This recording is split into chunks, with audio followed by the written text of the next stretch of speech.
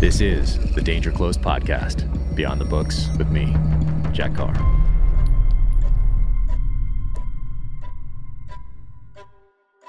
Welcome to the Danger Close podcast, an Ironclad original presented by 6 Hour. My guest today is Chris Wallace. Chris is the host of Fox News Sunday, but he started his career in journalism back in 1964 when he was an intern, still in high school, for Walter Cronkite during the 1964 Republican National Convention. From there, he went to college and was eventually the NBC White House correspondent from 1982 to 1989. He has interviewed some of the most prominent newsmakers of our time, to include Mother Teresa, Ronald Reagan, President Obama, President Clinton, President Trump, and he continues to host Fox News Sunday every week on the Fox News channel. He is the author of the Countdown series, his latest, Countdown Bin Laden. I encourage every American to go out and read this book. Just like with his last year's Countdown 1945, about the lead up to dropping the atomic bomb on Hiroshima and Nagasaki. But Countdown Bin Laden is so relevant, particularly because of the recent events in Afghanistan, and also because, to me, it seems like it is one of the last times that we were truly united as a country, and one of the last times we can point to where our elected leaders, our military establishment worked together to accomplish a goal. And everyone should go out and read this, particularly high school students, junior high school students, college students, people who weren't born on 9/11. Fascinating read. It's uplifting, and it is very emotional. So I had a great time talking to Chris Wallace. We only had just over 30 minutes, so I got in as much as I possibly could. As you'll hear, I could have talked to him for hours. So enjoy the podcast. And now, without further ado, Chris Wallace. Thank you so much for doing this. I sincerely appreciate it. I know how valuable your time is, and it means so much to me that you would take the time to come on here and do this. Well, thank you for your interest in the book. Oh, absolutely. And I love the first one too, Countdown 1945, which I have right here as well. And what stood out to me about both of these, and I have character right here as well, for those that haven't read Character Profiles in Presidential Courage right there. Fascinating, absolutely incredible. But both the Countdown books, I was surprised at how emotional they were. They're emotional reads, especially to someone who is a student of history, and for someone who has spent time in uniform, that they're emotional as you read these things. And I love the way that you structure the countdown, which is obviously something that that Hollywood does, that authors of thrillers do, but doing that with historical fiction, it opens it to a whole nother audience. And that's why these are so important, because they're so readable, especially for this next generation that has so many digital distractions. It's so important for them to read these novels. So, well, listen, you keep talking. I don't want to interrupt you. You're saying everything I would. Thank you so much, Jack, and I'm delighted to be on your podcast. This is going to sound very presumptuous, but I think that too often history is written wrong, because it's written from the vantage point, well, we know what happened, and now let's discuss how it happened or why it happened. But the fact is that as these figures were living this history, they didn't know what was going to happen. They were filled with doubts. They were filled with concerns and problems that they had to overcome. And so the whole idea of the Countdown series, and I've now written two, 1945 and Countdown Bin Laden, is to take a big event and start with where the run up to the event happens. In the case of 1945, it was Harry Truman on April 12th, 1945, becoming president and learning for the first time about the existence of the Manhattan Project to develop the atomic bomb, and then the 116 days from then until he decides to drop the bomb on Hiroshima. Similarly, with Countdown Bin Laden, it begins on August 27th of 2010, when three case officers come in to see CIA Director Leon Panetta and tell him about a lead they have that might, and I repeat, just might, give them an idea of where Osama bin Laden is, through all of the intelligence gathering in the CIA, through all of the decision making in the White House, and then on to the raid itself. And at every step along the way, the negatives, the doubts about whether he's even there, the risk that will be taken, whether it's a suicide mission, it's the biggest compliment I got is somebody who said, I know how this story ends, Countdown Bin Laden, but I was on the edge of my seat for the last 100 pages because I wanted to see what happened next. So that's the whole point, is to be a history thriller. Oh, and it works. It's the, you go from months to days to weeks to minutes as it's a rush to the end. And it's just fascinating. And those two things that you pointed out about both of these books, for me anyway, are the most fascinating parts, in that you go behind the scenes of these decisions and feel the emotional, in some cases, turmoil that these leaders have to go through when they're making these decisions. In the case of 1945, obviously a decision that's going to change the world going forward for the rest of time. And then the risks involved in the Bin Laden raid. So, and who's counseling for, who's counseling against, weighing all those, the politics. There's just so much behind the scenes that is just incredible. But before I get to some of the specifics in this, and I'm going to got my eye on the clock here, for a few minutes, I want to talk about your past that got you here. In 1964, you were an assistant to Walter Cronkite at the Republican National Convention. I mean, were you still in high school at this point, or were you in your early college years? I was going to say assistant is grossly inflated. I was 16 years old. I was between my junior and senior years in high school, and I was a gopher for Walter Cronkite. Gopher meaning go for coffee, go for pencils. I was a summer intern at the Republican convention, the Barry Goldwater convention, and just outside the Cow Palace, just outside San Francisco. And that was really where I had my first exposure to journalism and to news events and to news-making figures. And I remember thinking at the time, I can't believe people get paid to do this exciting stuff. And I wasn't sure for a while whether I was going to be in news or not. But that's really where the bug bit. Okay. And did you make that decision to go full in when you were at Harvard? Is that when you decided, or was it after that? Well, you've done your homework. No, as a matter of fact, I was lucky enough. I went to Harvard. I graduated in 1969, and I was actually about to start law school. I was going to go to Yale Law School. It just coincidentally, I would have been in Hillary Clinton's class. Oh, wow. So I might have been president of the United States at that time.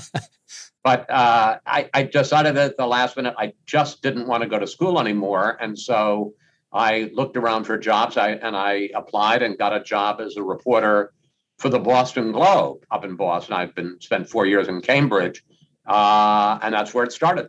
That's amazing. I love that path through the 70s, but of course, the formative years for me were the 80s. That's when I grew up, and that's when I first became aware of you when you're working for NBC as the White House correspondent. And for someone who grew up in my generation, that's such a pivotal point in United States history, with the United States and USSR, with the Iran-Contra, with everything going on there. And you had a front row seat to all of that. And you really got to essentially, it seems like anyway, come into your own during that time and really establish yourself as one of the predominant journalists of our time.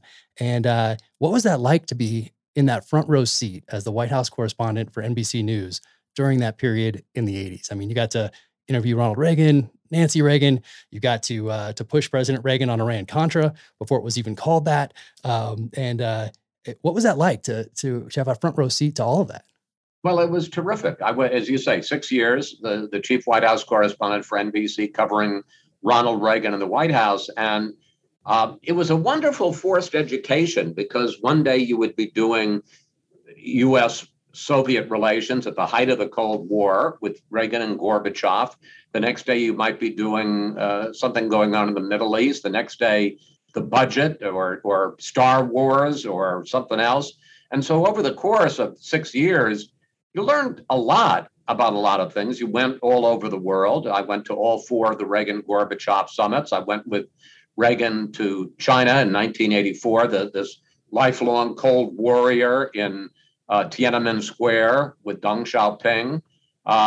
It was a wonderful forced education. And the funny thing is, I've been in the business literally, I can't believe it, a half a century. I started in 69, and now we're in 2021. But those days, those 6 years covering Reagan in the White House are still so vivid. And I can remember so much of that in great detail. So it's incredible. I hope one day you take all this and put it all into a book with lessons learned and advice to future journalists and future generations. At what point did you interview Mother Teresa? Was that at some point during that time? No, it was just before that. I was before I went to the White House in 1979. I was still working at NBC, but I was working for a magazine show called Primetime, and Mother Teresa had just won the Nobel Peace Prize. And so in December of 1979, I traveled to Calcutta, India, and spent a week with her watching the extraordinary work she did in Calcutta and providing aid and comfort and love and grace to people who didn't have much of any of those things. And that clearly was one of the highlights of my life. I whether you were religious or not, she just operated on a different spiritual plane than anybody I've met before or since. Is that the one interview that stands out as the most uplifting and inspiring of your time in journalism? Maybe uplifting and inspiring. I'm not sure it's the most memorable. No. I mean, it certainly is. It would be in the top 10, but I can remember getting, and you seem to know so much about my career, getting chewed out by Bill Clinton for 20 minutes in 2006. That was pretty memorable too. Not particularly uplifting or inspiring, and a lot of experiences with a lot of politicians over the year, up to and including Donald Trump. Right. Were the Trump interviews and the Putin interviews, would those be your most contentious interviews of your career, do you think? Clinton was certainly the most contentious, and this goes to something which I get criticized a lot because I like to play it square, and so therefore some people on the right will say, "Oh, he's a liberal," and the answer is, I think if you look at my interviews over the years, I've been an equal opportunity pain in the neck, whether it's to Republican conservative presidents or liberal Democratic presidents. In the case of Clinton, it was in 2006. He was out of office, but he was running the Clinton Global Initiative. And I was able, and it wasn't easy since I was at Fox by that point, to get an interview with him. And the agreement was we'd spend half of it talking about his project, the Clinton Global Initiative, and half of it talking about other things. And at that point, a documentary had just come out called the Run Up to 9/11, and was quite critical of Clinton and what he had done and failed to do in terms of bin Laden.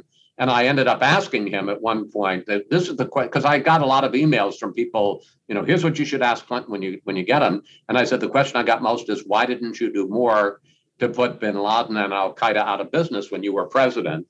And all I can say to people, I'm trying to describe it doesn't do it justice. Just go to YouTube and type in Chris Wallace and Bill Clinton. Last time I checked was several years ago, and it had 10 million views, and it's worth watching. Oh yeah, no, I'm going to watch that after this for sure. And if anybody, what I respect most about you is that you are that equal opportunity interviewer.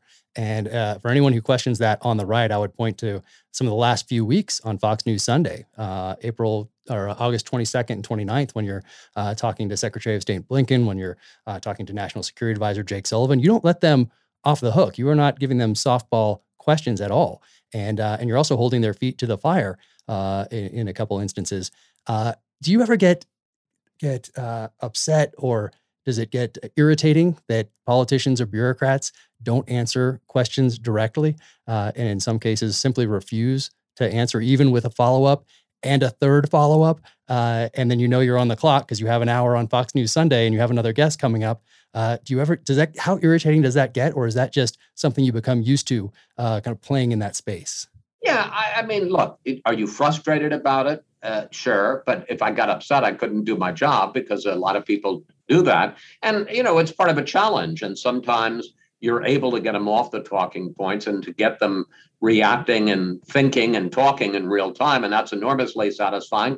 And sometimes you aren't. And then I fall back on something that my father, Mike Wallace, used to say, which is sometimes the questions are more interesting than the answers. And I think if you ask a direct question a couple of times and a guy refuses to answer it, the audience gets it, that he's purposely ducking the question. Oh, yes. And those particular instances are fascinating, particularly to those who served in Afghanistan or have been following this for the last 20 years, which should be most Americans. But what you do and what journalists do is they provide us, the citizenry, with the data, with the information to make the best decisions possible when we step into that voting booth. And you've had the opportunity from 1964 onward, really, to be involved in that, particularly in the last 5, 6, 7, 8 years when you moderated these different debates. And my question about those different debates that you moderated, do you ever get nervous? Because you never look nervous. And you have the eyes of the world on you in that position. Do you ever think about people being critical of the questions, or just how do you never look nervous? Are you nervous or no? Well, then I must be a good actor because, look, as somebody said, it's not my first rodeo. I've done a lot of stuff. And I often think watching a baseball game and it's 3-2 count in the bottom of the ninth, the bases are loaded and there are 2 outs and a guy's up, and you think, God, how can he stand the pressure? But the answer is you don't come to that situation without having built up to it a lot of times. So, starting in local news and doing a mayoral debate and then a gubernatorial debate and a Senate debate, and then you're in a presidential. I will say, though, and I had done some primary debates on Fox with just Republicans, but to do a general election debate, and the first one I did was the third debate between Trump and Clinton in 2016.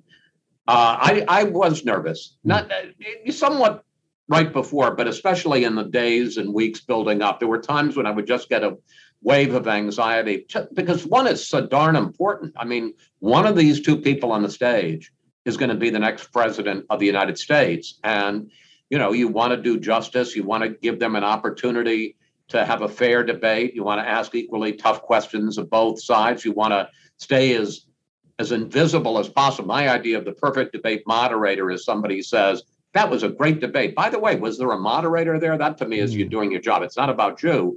But there are times when I would just think, I don't know that I can handle this. 80 million people watching, but you rise to the occasion. I'll tell you one quick story. So I was just about to do the 2016 debate, and the debate commission, the presidential debate commission, the 2 commissioners were talking to the crowd and telling them to be quiet. And I was just off stage in the wings.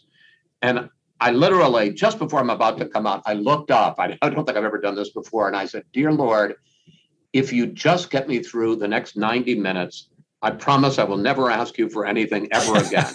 Well, I did the debate. The debate went fine. Actually, I think it went really well. And I come off the stage and I'm just walking past the place where I had made my little prayer. And I stopped and I went up and I said, Dear Lord, I know what I said, but could I have another debate in 4 years? I kind of wish that the dear Lord had not listened to that, because, of course, the 2020 debate was a different matter. Oh, my gosh. Yeah, that was I did not envy your position in that one. That's for sure. And before I get to the book here, which I'm going to jump into in 1 second, having seen the evolution of media, social media over the years, from television to a 6:00 news hour that everyone would watch, to a 24-hour news cycle, first with really CNN and then Fox, and then of course the rise of social media, where there are no barriers to anyone who wants to comment on something, that actually allows certain sides to weaponize the media to a certain extent, or news to a certain extent. Do you think things have become more contentious specifically because of these new technologies that are out there that were first meant to connect and now are being used to divide? That's a really good question, Jack, and I absolutely. I'm going to take a slightly different spin and answering it like a politician, not answering a question on Fox News Sunday. But, I am out in public some, and a lot of people will come up to me and say, gee, I love that you're so fair. I love that you treat both sides the same.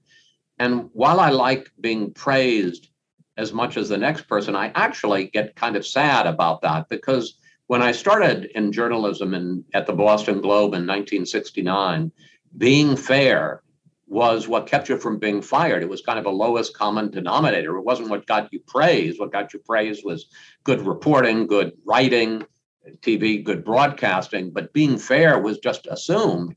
And frankly, now It isn't. I think so many reporters following up on this kind of polarization in the media feel that it's better for their careers to take a side. That wasn't the way I was brought up in the news business. It's not how I practice the news business now. I think anybody, and I'm glad you said what you said. I hope it's true. I'd call BS on everybody. And if I think that the Democrats need to answer some tough questions, I'll ask them. And when Republicans come on, I ask them as well. I'm not pushing an agenda or pulling my punches. That's really it. And that's what I've noticed over my lifetime as well, is that there used to be the news you used to trust. You used to turn on that news and you used to have trust with that anchor, trust with that network. And now there are fewer and fewer of those trusted agents out there, of which you are one of the few. I would say that Americans on both sides of the aisle, citizens, politicians, look to, and that's why Fox News Sunday and you have been so successful. But so thank you for doing that. I didn't want to miss my opportunity to thank you for doing that for the country. It's a responsibility, and there's not one that's really more important, especially today. Thank you, sir. Absolutely.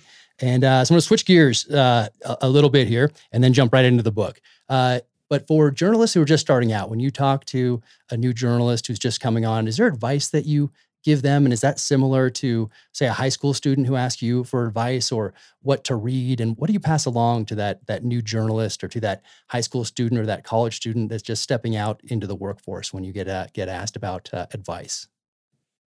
Well, it's a little different depending on whether it's a high school student or a college student or a new journalist.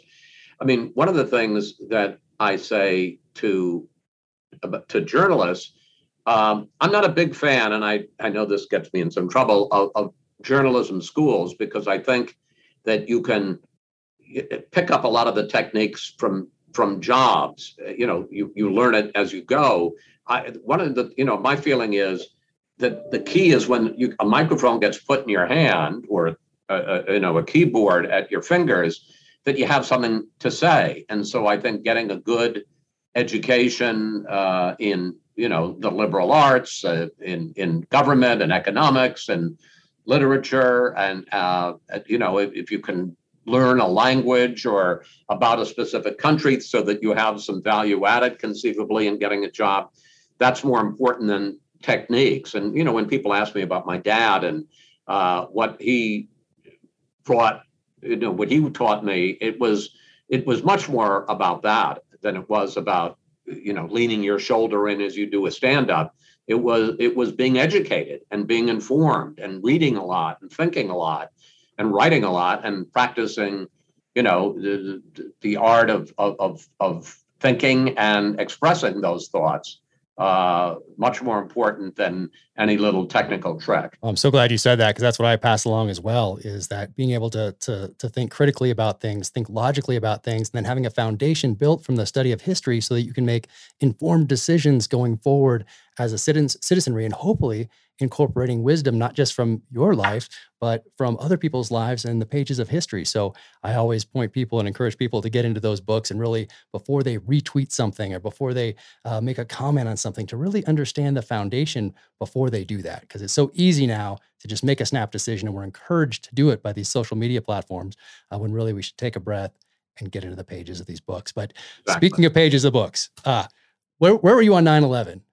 That really kicks off. I was working in Washington for ABC, and someone, like a lot of people, I hadn't quite gotten to work yet, called me up and said, turn on your TV. And by that point, the first plane had already hit. I saw the second plane hit, and I raced into work. And as I was going into work, suddenly, and I was in Washington, I could see this huge, ugly plume of black smoke in the southwest horizon, and that was the third plane hitting the Pentagon.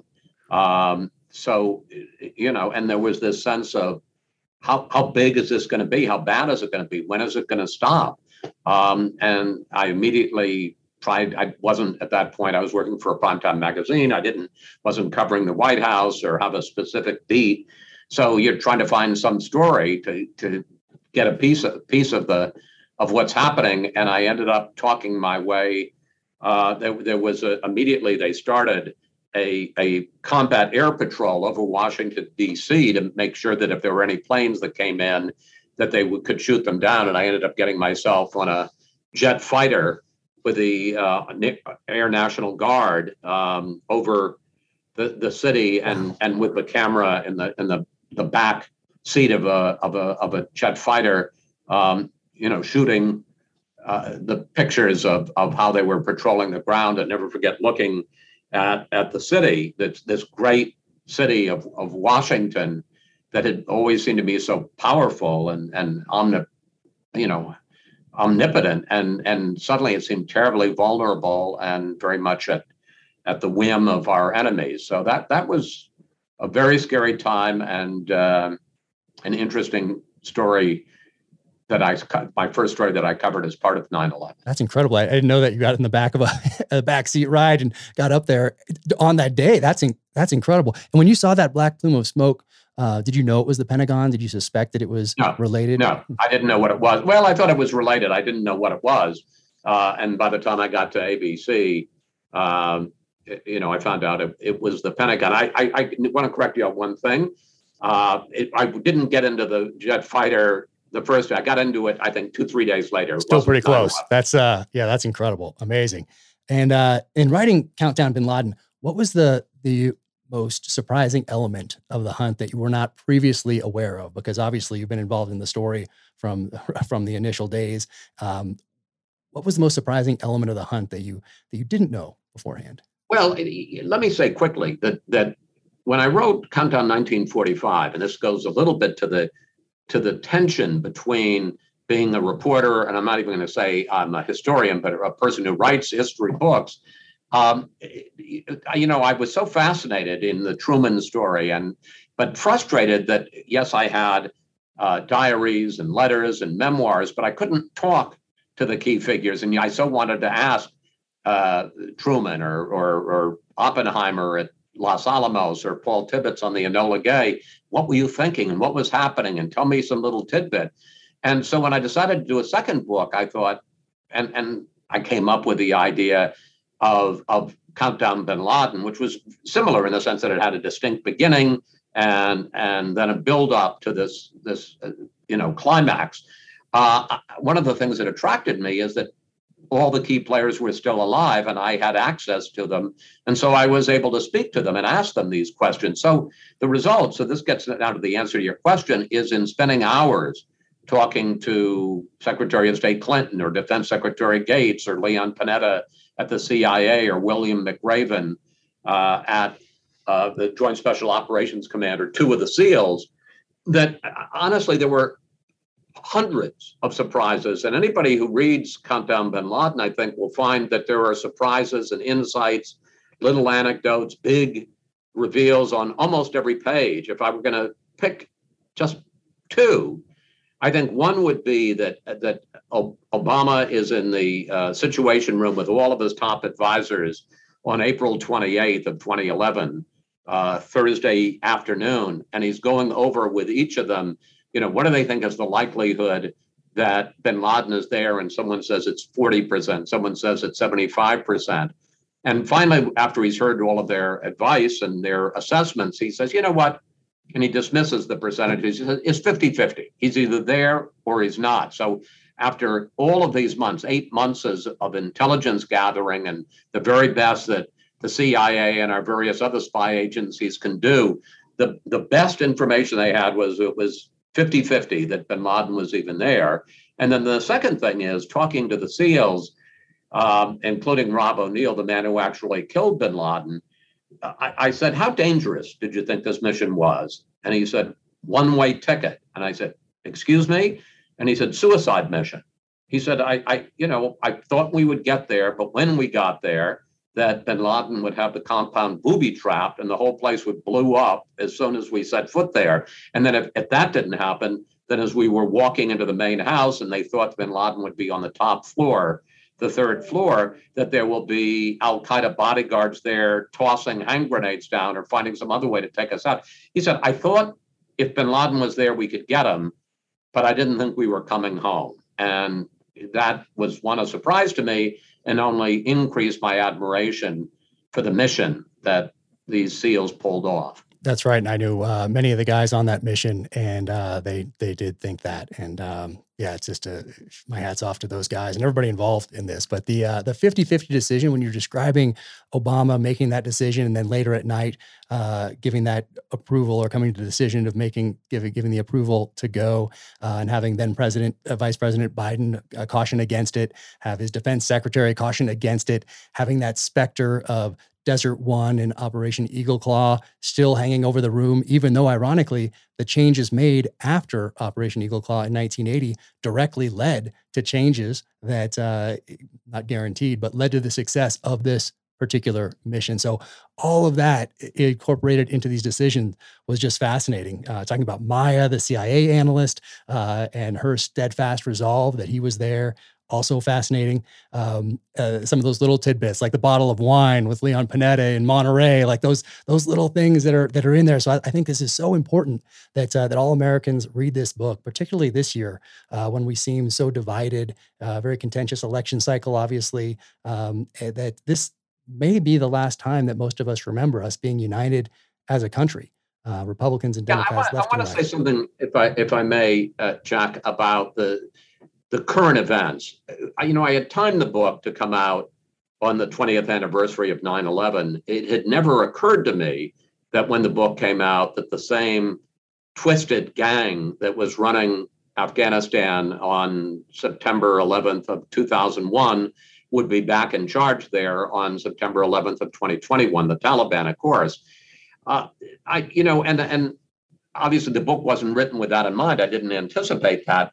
But I two thoughts about that. One is, I think, some people feel bad, given the way our longest war ended, feel bad about our involvement and wasn't worth something. And I think that the countdown bin Laden makes it clear that, in fact, it was worth doing, because what we pulled off on May 1st of 2011 was really the reason we went there, which was, one, to bring the mastermind of 9/11 to justice, to decapitate al-Qaeda, and to protect the homeland. There was not an attack from Afghanistan on the U.S. homeland for those 20 years. Can't say what's going to happen now, but for those 20 years. And the other point I guess I'd make is, a lot of people agree or disagree with the idea of pulling out of Afghanistan, the policy decision, but I think almost everybody agrees the execution of the withdrawal was not handled well.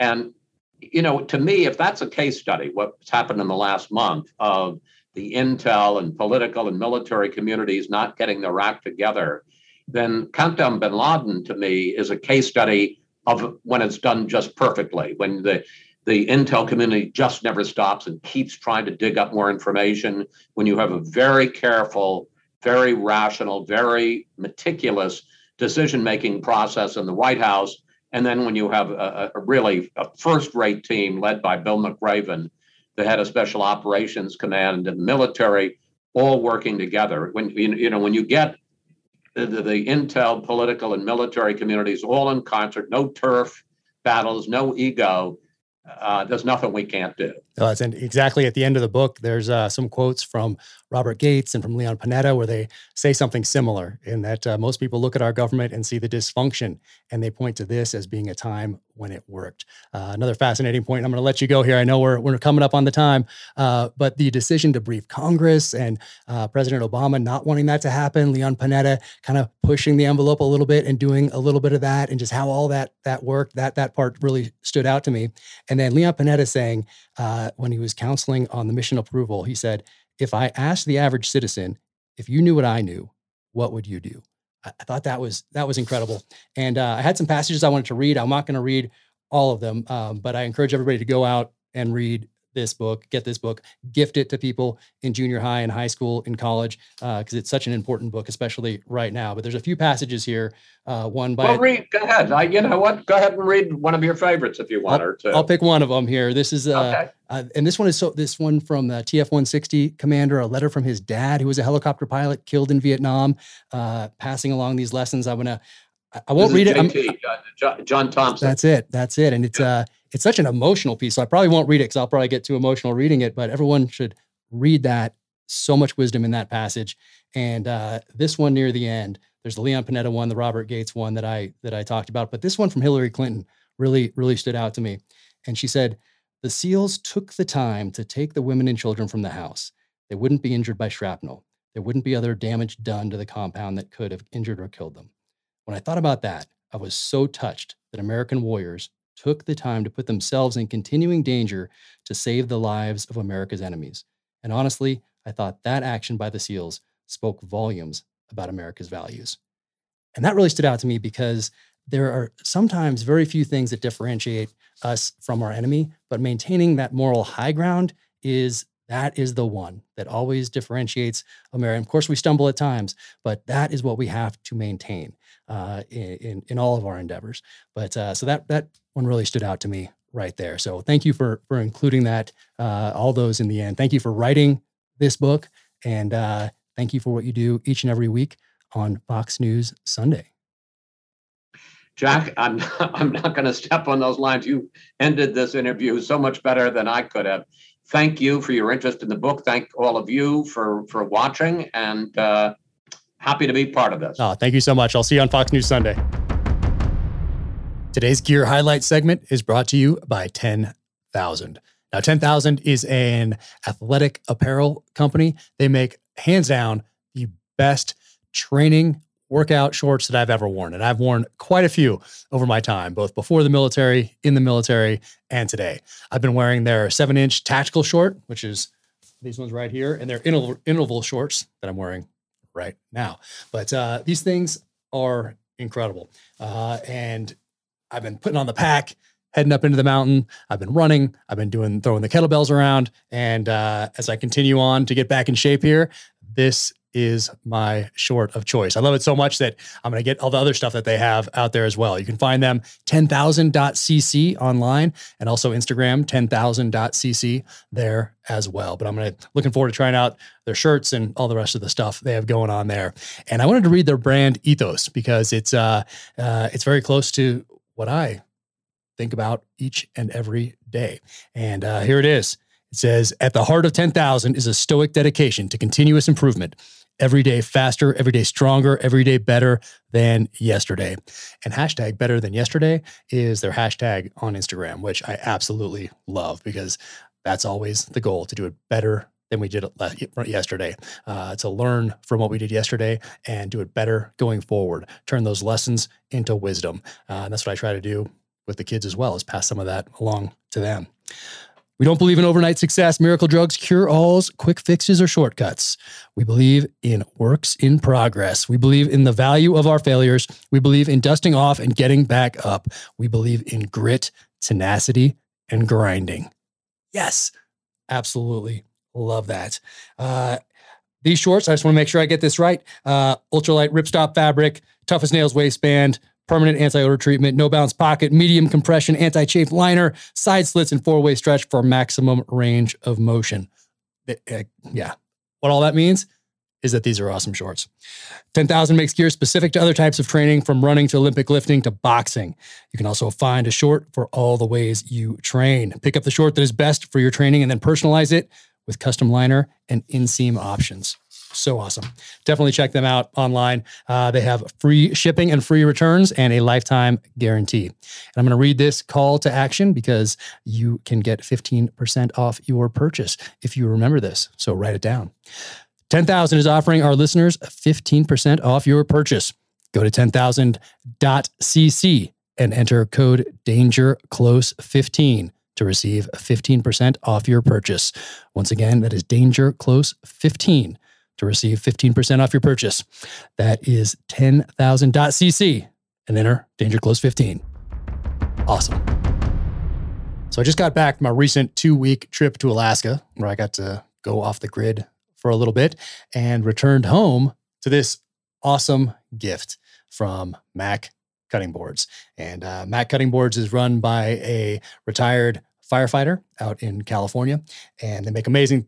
Just check out their website, maccuttingboards.com, American flag cutting boards, custom cutting boards, and just amazing stuff. But check this one out here. This is so cool. They did this custom one and surprised me with it. And look at that. Bam. Got the cross tomahawks in here. We have some coffee beans over there. Got some red, white, and blue stars. Got some shell casings. Nice. And, What's that over there? Defender. Nice. Maybe it's a series. Yeah, it could be either one. I'm not quite sure, but it's either a series Land Rover or a Defender. And what else is in here? The Trident.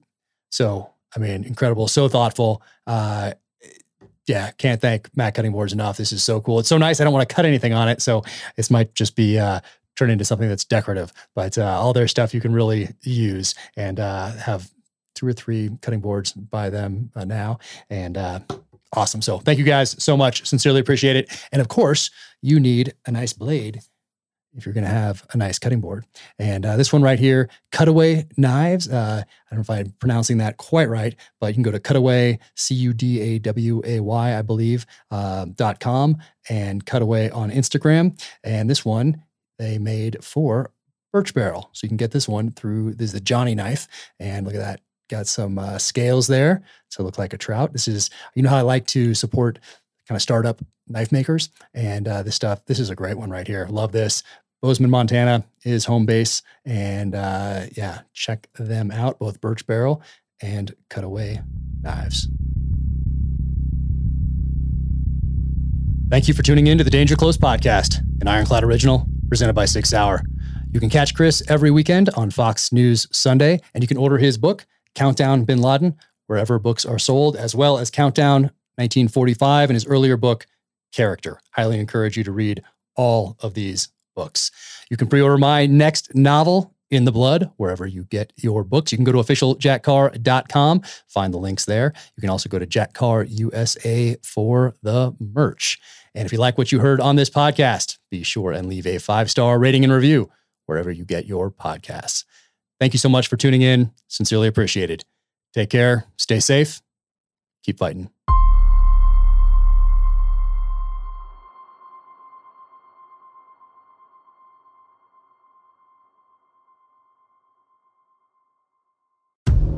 In case you missed it, on a recent episode of Danger Close, an Ironclad original, Jack Carr sat down with former presidential candidate Tulsi Gabbard. Set aside all the labels, you know, oh, well, because I've been getting asked this a lot, like, well, are you left or are you right? Are you progressive or are you conservative? What box do you fit in? Which box do you check? Completely. Are you an enemy or right. an ally? Like, what filter should I use when I'm looking at you? And, like, I've always been an independent-minded person, always. Be sure to check out the full interview wherever you get your podcasts.